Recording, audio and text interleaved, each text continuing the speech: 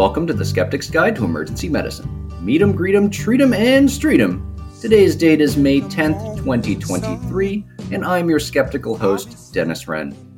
The title of today's podcast is Sitting on the Dock of the Bay-esian Interpretation of Therapeutic Hypothermia for Pediatric Cardiac Arrest. Our guest skeptic today is Dr. Kat Prittis, who is a pediatric emergency medicine consultant and trauma director at Watford General Hospital. She is part of the awesome Don't Forget the Bubbles team and faculty at Queen Mary University in London, where she teaches part of the Pediatric Emergency Medicine Masters, which incidentally is where we met. So Dr. Prittis, welcome and lovely to have you on SGEM Peds. Hi, Dennis. It's so great to be here. Thanks for inviting me. Oh, I'm so excited. I'm struggling not to start talking nerdy immediately, but first things first, let's give a shout out to Twitter for actually suggesting this article for the SGEM to review. And I have to admit, I'm very glad that I have Kat because I do not have a strong background in Bayesian statistics. And as Kat and I were working on our trauma module for the Pediatric Emergency Medicine Masters, I discovered she has a fascination for Bayesian approach to research. So I figured, you know what? Let's take advantage of this dream team that we have going and ask her to be our guest on SGEM Peds. So Kat, you brought us a case today? I have indeed. So here is the case. You are working at the Community Emergency Department, the ED, when you receive a call from the local emergency medicine service, the EMS team, that they are bringing a 2-year-old boy who's had a cardiac arrest at home. He had been having some upper respiratory symptoms in the previous days, and his parents had found him that morning in bed, blue and unresponsive. They started cardiopulmonary resuscitation, CPR, until the EMS team arrived. Now, upon arrival in the ED, your team promptly begins high-quality CPR, and they manage to obtain return of spontaneous circulation. As you are mentally running through your checklist for post-arrest care and preparing to transfer the patient, a team member tells you that there are potentially 2 hospitals in the area that may be able to accept the patient. Now, one of the hospitals has a pediatric intensive care unit that has the capacity to perform therapeutic hypothermia, but that one's further away. So, which hospital should you transfer the patient to? Ooh, cardiac arrest is such a hard thing to encounter, especially in the pediatric population. But today we're talking about therapeutic hypothermia and cardiac arrest, which has been covered on SGEM multiple times, all the way back to SGEM number 21 and 54, and most recently in SGEM 391. Ken and Justin Morgenstern of First 10 EM provided a very nice summary of the history of therapeutic hypothermia that you can check out, so we won't belabor that point. But other therapeutic hypothermia trials included the Target Temperature Management, or TTM trial, Hyperion, and TTM2. However, we have not covered the Therapeutic Hypothermia After Out-of-Hospital Cardiac Arrest in Children, or THAPCA-OH trial, which was published in the New England Journal of Medicine in 2015. But we're not just looking at that paper, we're actually adding on a second paper to this discussion as well. We're going to look at the Bayesian interpretation of the original study. Oh my gosh, Kat, a 2-for-1 experience. Get ready. All right, what's our clinical question today? So our clinical question is, does therapeutic hypothermia provide any benefit in neurobehavioral outcomes and survival in out-of-hospital pediatric cardiac arrest? Okay, since we're covering 2 papers today, we're going to do things a little bit differently because it's hard to talk about the Bayesian interpretation of a study and not talk about the actual study itself. So again, here's a 2-for-1 special. So we're going to give you the PICO and quality checklist on the original THAPCA-OH study. We'll give you the author's conclusion from both papers. And then we'll get super nerdy and talk about the limitations of the original trial. And Kat's going to help me out with that Bayesian interpretation. So the original trial was published by Moeller et al., titled Therapeutic Hypothermia After Out-of-Hospital Cardiac Arrest in Children, and that was again published in the New England Journal of Medicine in 2015. And the Bayesian? So the Bayesian is Hahe Mo et al., who did a Bayesian interpretation of a pediatric cardiac arrest trial, the THAPCA trial, and that was published in the New England Journal of Medicine Evidence in 2023. All right, Kat, let's break it down into the PICO question sections. What was the population? So they had 295 pediatric patients, and those patients had an age greater than 2 days to less than 18 years. They were hospitalised in paediatric intensive care units at 38 children's hospitals, and they were admitted after having an out-of-hospital cardiac arrest. Now, these children received chest compressions for at least 2 minutes, and they remained on mechanical ventilation after achieving retain of spontaneous circulation, or ROSC. And who was excluded? So there were multiple exclusions. The main major exclusion criteria included an inability to randomise within 6 hours of ROSC, but they also excluded children who had a Glasgow Coma Scale or a GCS motor score of 5 or 6, and children for whom the decision to withhold aggressive treatment by the clinical team was made, as well as children who'd had a traumatic cardiac arrest. And what was the intervention? So the intervention was therapeutic hypothermia, and that was with a target temperature of 33 degrees Celsius. The children were paralysed and sedated, and they maintained a core temperature of 33 degrees Celsius for 48 hours before gradually being rewarmed. And what was the comparison? So they compared this with a therapeutic normothermia with a target temperature of 36.8 degrees Celsius. Okay, let's talk about the outcomes real quick. What was the primary outcome they were looking at? So the primary outcome was survival with good neurobehavioural outcome at 12 months. And they defined that outcome using something called the Vineland Adaptive Behavioural Scales, or VABS-2 score. And they looked at a score of 70 or higher. And that's from a total overall score of 20 to 160, with higher scores associated with better function. And their secondary outcomes? Yep, secondary outcomes were survival at 12 months and a change in neurobehavioural function. And they also had a lot of other outcomes, including a global cognitive score, blood product use, infection, serious arrhythmias through 7 days, and also a 28-day mortality. Let's finish it off with the trial. What kind of trial was this? So this was a multinational, unmasked, randomized clinical trial. And the author's conclusions from the original paper stated, quote, "In comatose children who survive out of hospital cardiac arrest, therapeutic hypothermia, as compared to therapeutic normothermia, did not confer a significant benefit in survival with good functional outcome at 1 year," end quote. Versus the conclusion from the Bay-esian analysis that said there is a high probability that hypothermia provides a modest benefit in neurobehavioural outcome and survival at 1 year. Okay, Kat. Let's talk about the quality checklist. First question.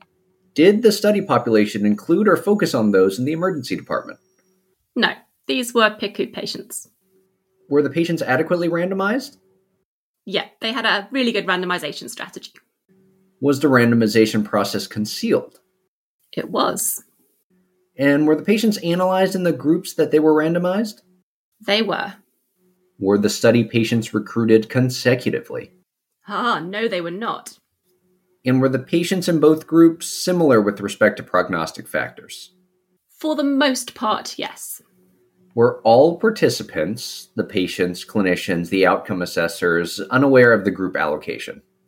Well, no, because it was very difficult to mask the intervention from patients and clinicians. However, the interviewers who did the follow-up questionnaires were masked to group allocation. Yeah, I think that makes sense. If you're cooling somebody, I imagine there's a lot of equipment involved with that and monitoring. Pretty much.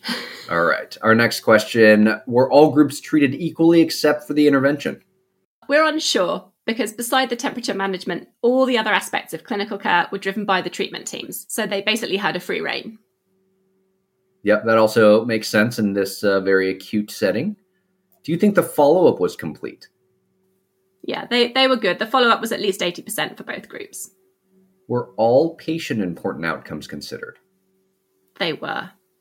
Do you think the treatment effect was large enough and precise enough to be clinically significant?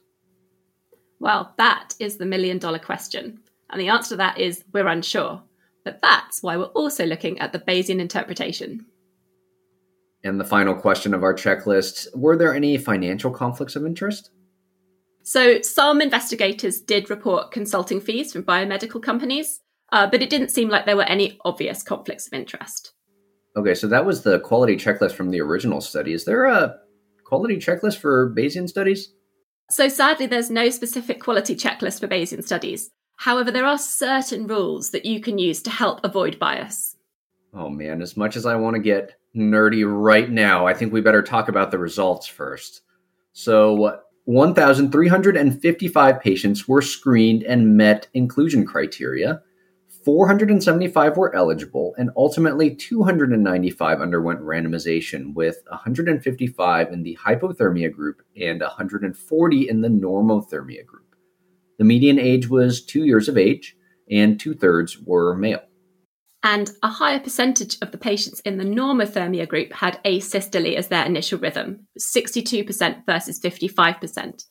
And a higher percentage of patients in the normothermia group also had a cardiovascular event as the cause of their arrest, 13 versus 9%, and still required chest compressions at the time of arrival to the first hospital, 73% versus 64%. Now, the key results from the original paper was that therapeutic hypothermia did not have significant benefit on survival with good neurological function compared to normothermia. And what was the key results from the Bayesian analysis? So interestingly, the key result from the Bayesian analysis said that there is a high probability that therapeutic hypothermia can have some benefit in survival with good neurological function compared to normothermia. Okay, Kat, I am now thoroughly confused. 2 different studies, one studying the other study, arriving at different results and conclusions? Before we jump in too deep, we should probably review the outcomes from that original study. So, talking about the original THAPCA-OH study from 2015, what was their primary outcome? So they were looking at survival at 1 year with a VABS2 score of greater than 70. They showed that there was no statistical difference between the two groups. So they had a p-value of 0.14. What did they find for the results in the secondary outcomes? So the secondary outcome was survival at 1 year with a change in VABS2 score from baseline. And that was also not significantly different between the two groups. And that had a p-value of 0.13. And there also were not any statistically significant differences in use of blood products, arrhythmias, infections, or all-cause mortality at 28 days. In comparison, for the Bayesian interpretation, their result was that the probability of any benefit from hypothermia was 94% for both neurobehavioral outcomes and survival at 1 year. Okay, Kat, it is time for my favorite section, and we are traveling deep into another dimension, a wondrous land whose boundaries are that of nerdiness. And this time we've gone so deep that we have not 5, but 10 nerdy points. You ready to get started? I'm so ready to talk nerdy.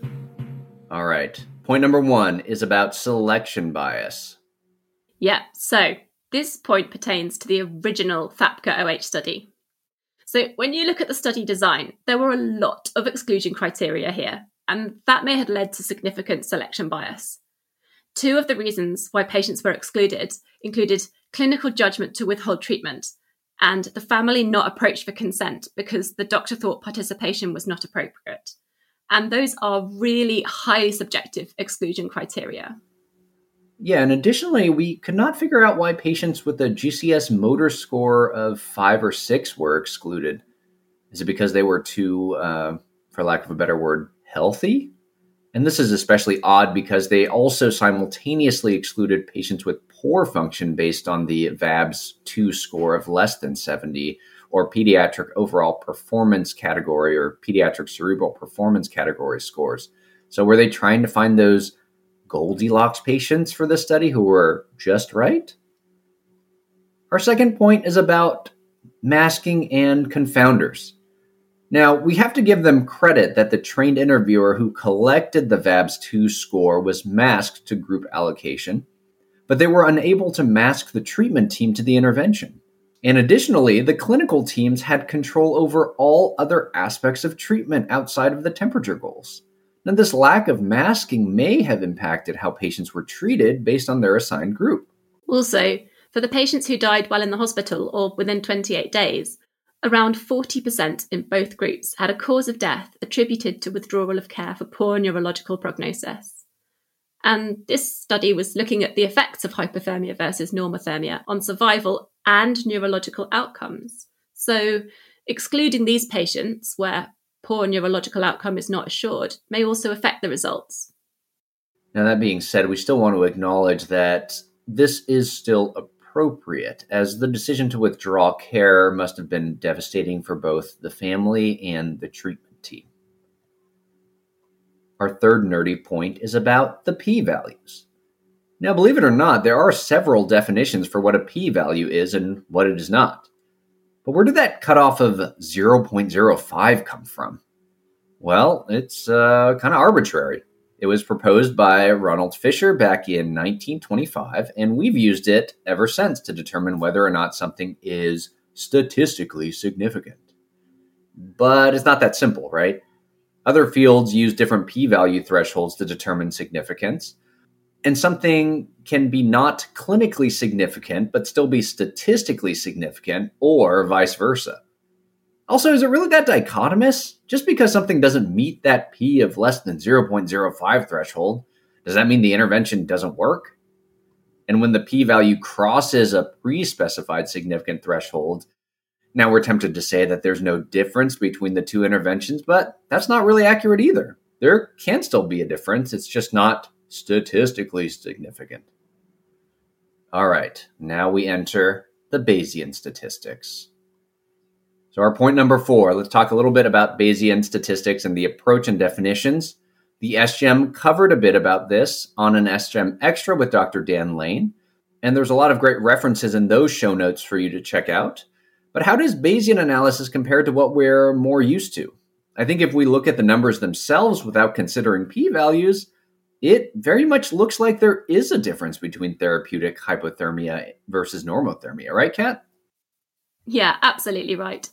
So the hypothermia group had 20% good neurobehavioral outcomes compared to the 12% in the normothermia group. 20 versus 12. It seems like there's a difference.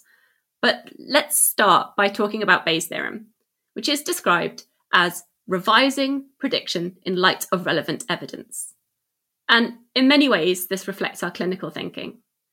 We consider what the previous evidence has demonstrated when considering new evidence. So Bayesian statistics looks at this trial in probabilistic terms. It looks at previous data, also called priors. And there's 3 different kinds of priors, right? Can you tell us a bit about each of those? Yeah, absolutely. So you have non-informative, informative, and standardized or hypothetical priors. So your non-informative priors, now this is where there's no prior existing data. And that means that you can only consider the observed trial data, and you assume that every effect is possible. And that's quite useful because it helps you to pick up on small improvements. Then you have informative priors. So this is empirical or based off meta-analysis. And the authors for this trial used the TTM, the TTM2 and the Hyperion trials as their priors. And that's quite relevant, so we'll come back to that later. Now, the last set of priors is the standardized or hypothetical priors. Now, in this case, these were used to try to capture the full range of potential beliefs. And that's important because there are no trials on kids, only THAPCA. In these standardized hypothetical priors, this is referring to the optimistic, neutral, and pessimistic beliefs, right? And I think as skeptics, we probably fall under that neutral category. Yeah, I think we probably fall under the neutral category. But essentially, these priors are designed to capture the full range, all the way from most optimistic all the way through to most pessimistic.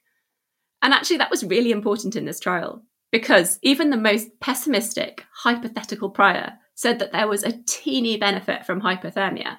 Now, overall, they arrived at a 94% probability of any benefit from hypothermia for neurobehavioral outcomes and 1-year survival.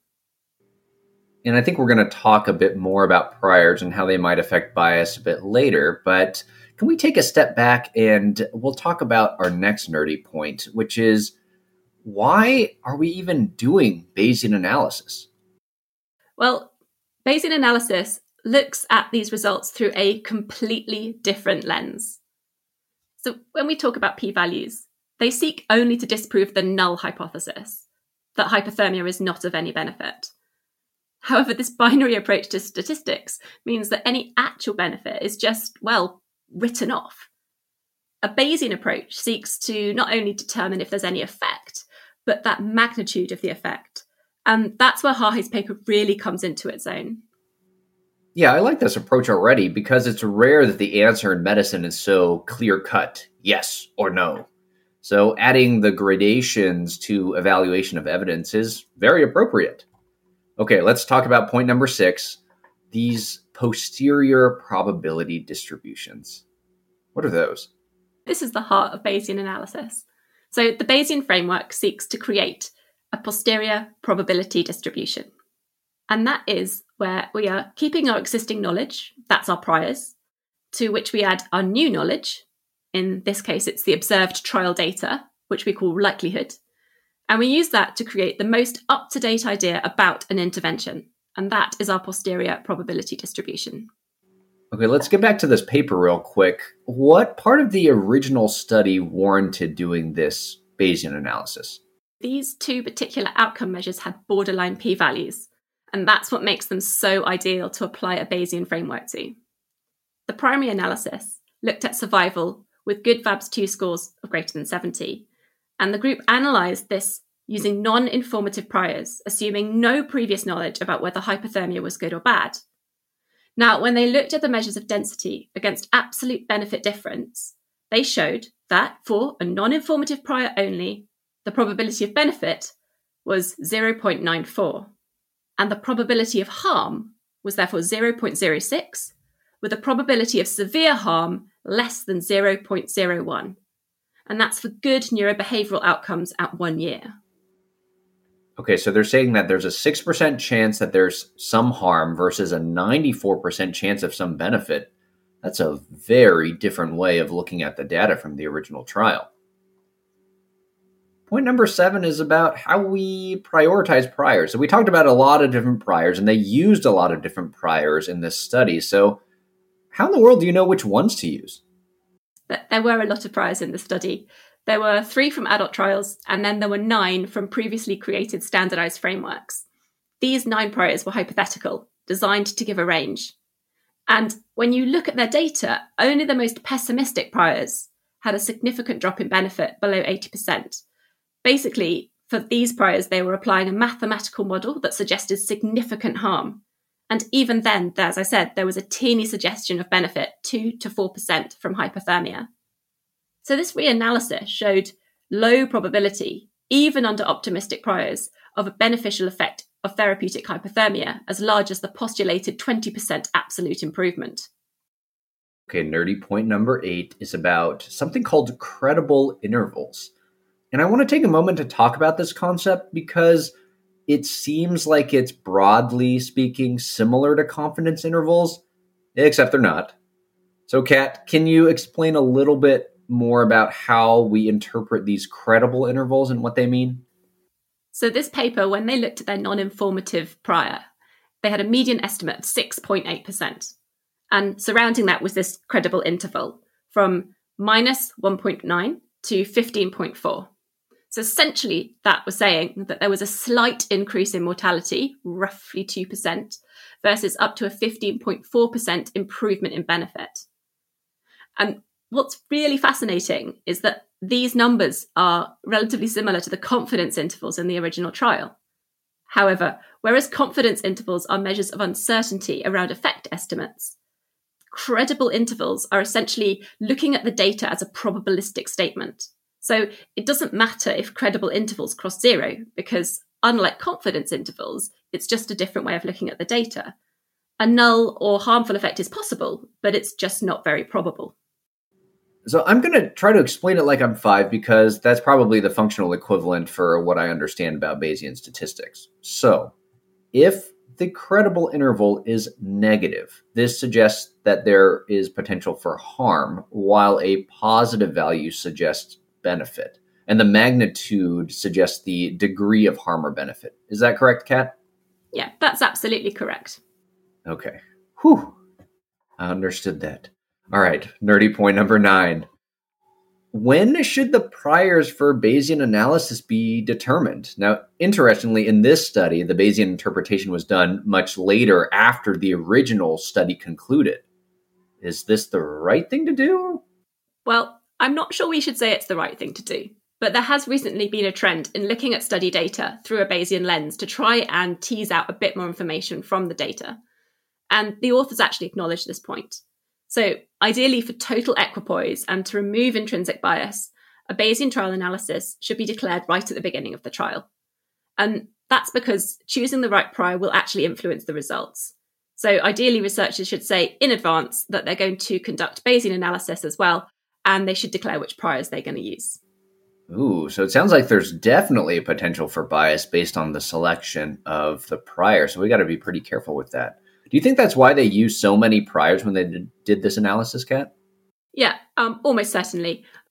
And it's also what brings us on to nerdy point number 10, which talks about down-weighted priors. What in the world are down-weighted priors, Kat? So when the authors of the Bayesian analysis paper designed their priors, they took the informative priors that they had from adult studies. The only meta-analysis available came from adult trials because the only pediatric paper is the Therapeutic paper. But there's this argument about how we apply adult data to pediatric trials. So what the authors did is they down-weighted them by 50% to apply them to a pediatric population. But obviously this weighting changes the amount of influence that they have. So this 50% value that they decided on to downweight, this is just an arbitrary value, is that correct? Yeah, so the priors are designed to have an effective sample size. And for the adult population trials, the team used the original sample size. Now, even down-weighted, the use of these priors does make a strong assumption about the relatability of adult data to kids.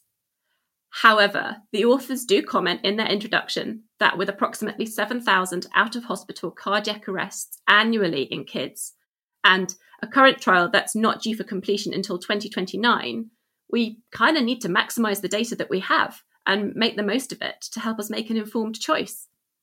So ultimately, using a Bayesian framework, we can actually say that there's a high probability that hypothermia at least moderately improves neurobehavioral outcome and survival at 1 year. The trouble is that quantifying that is uncertain.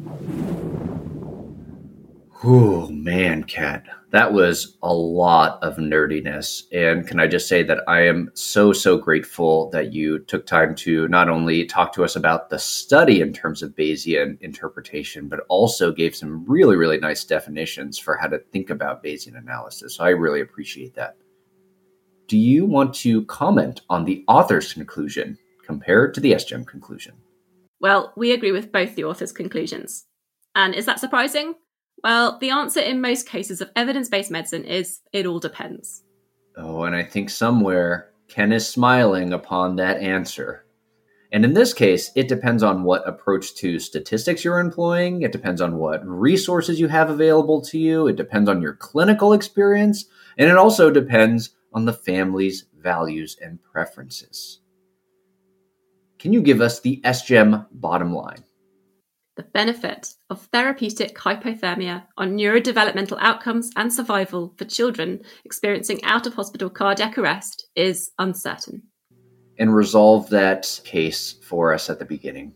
So, you update the family about how their child is doing. You emphasise that although you were able to achieve ROSC, there is still a long path to recovery, and you provide time for the family to ask questions. The family asks if there's anything more that can be done to help their child recover. And you discuss that there may be a benefit with therapeutic hypothermia, but you're not certain. The family decides to transfer the child to the pediatric intensive care unit closer to their home without the ability to perform therapeutic hypothermia, so they can see him more often. And now, Kat, we've talked a lot about the data behind this study. How do you apply this clinically? I think it's tricky. Therapeutic hypothermia may offer some benefit to survival and neurodevelopmental outcomes after out-of-hospital cardiac arrest in kids. However, there's still a lot of uncertainty. And what do you tell the family in this case? I would say Your child has suffered a cardiac arrest. We were able to restart his heart. However, there's still a lot to be done to help him recover. There are 2 pediatric intensive care units that we can transfer him to. One can do something called therapeutic hypothermia. This may offer some benefit in survival and function, but it's not certain. Let's talk about what you value and what you would like to prioritise during this difficult time. A fantastic and some great shared decision-making. Well, Dr. Prittis, I want to thank you for taking the time to join us on SGEM Peds. It has been such a great experience working with you and learning from you, and you've taught me a lot about Bayesian statistics. And I have one last question for you. Where do you see us going with Bayesian statistics in research? Should more research studies include the traditional frequentist statistical approach and a Bayesian analysis? I think so. I would really like to see future papers moving towards both forms of statistics. It would provide a much greater depth of understanding of the trial data. With small sample sizes, we can get a better idea of effect and magnitude using Bayesian analysis. But we also have to be aware that small sample sizes can be differentially affected by priors. I think the bottom line is that if it was my 5-year-old, with any benefit over 0% and no increased risk of infection or blood products, etc. in the original trial, I probably would go for it. But whether it's cost-effective or an available resource in the UK remains to be seen. And we probably still need more data. Well, as we conclude our episode, we again want to thank Twitter for the article suggestion. And if you have an article that you would like covered on SGEM Peds, please send us an email at sgempeds@gmail.com or send us a message on Twitter. We'd love to hear from you. And before we go, Kat, can you give us the SGEM tagline? Remember to be skeptical of anything you learn, even if you heard it on the Skeptic's Guide to Emergency Medicine. Talk to everyone next time. Everything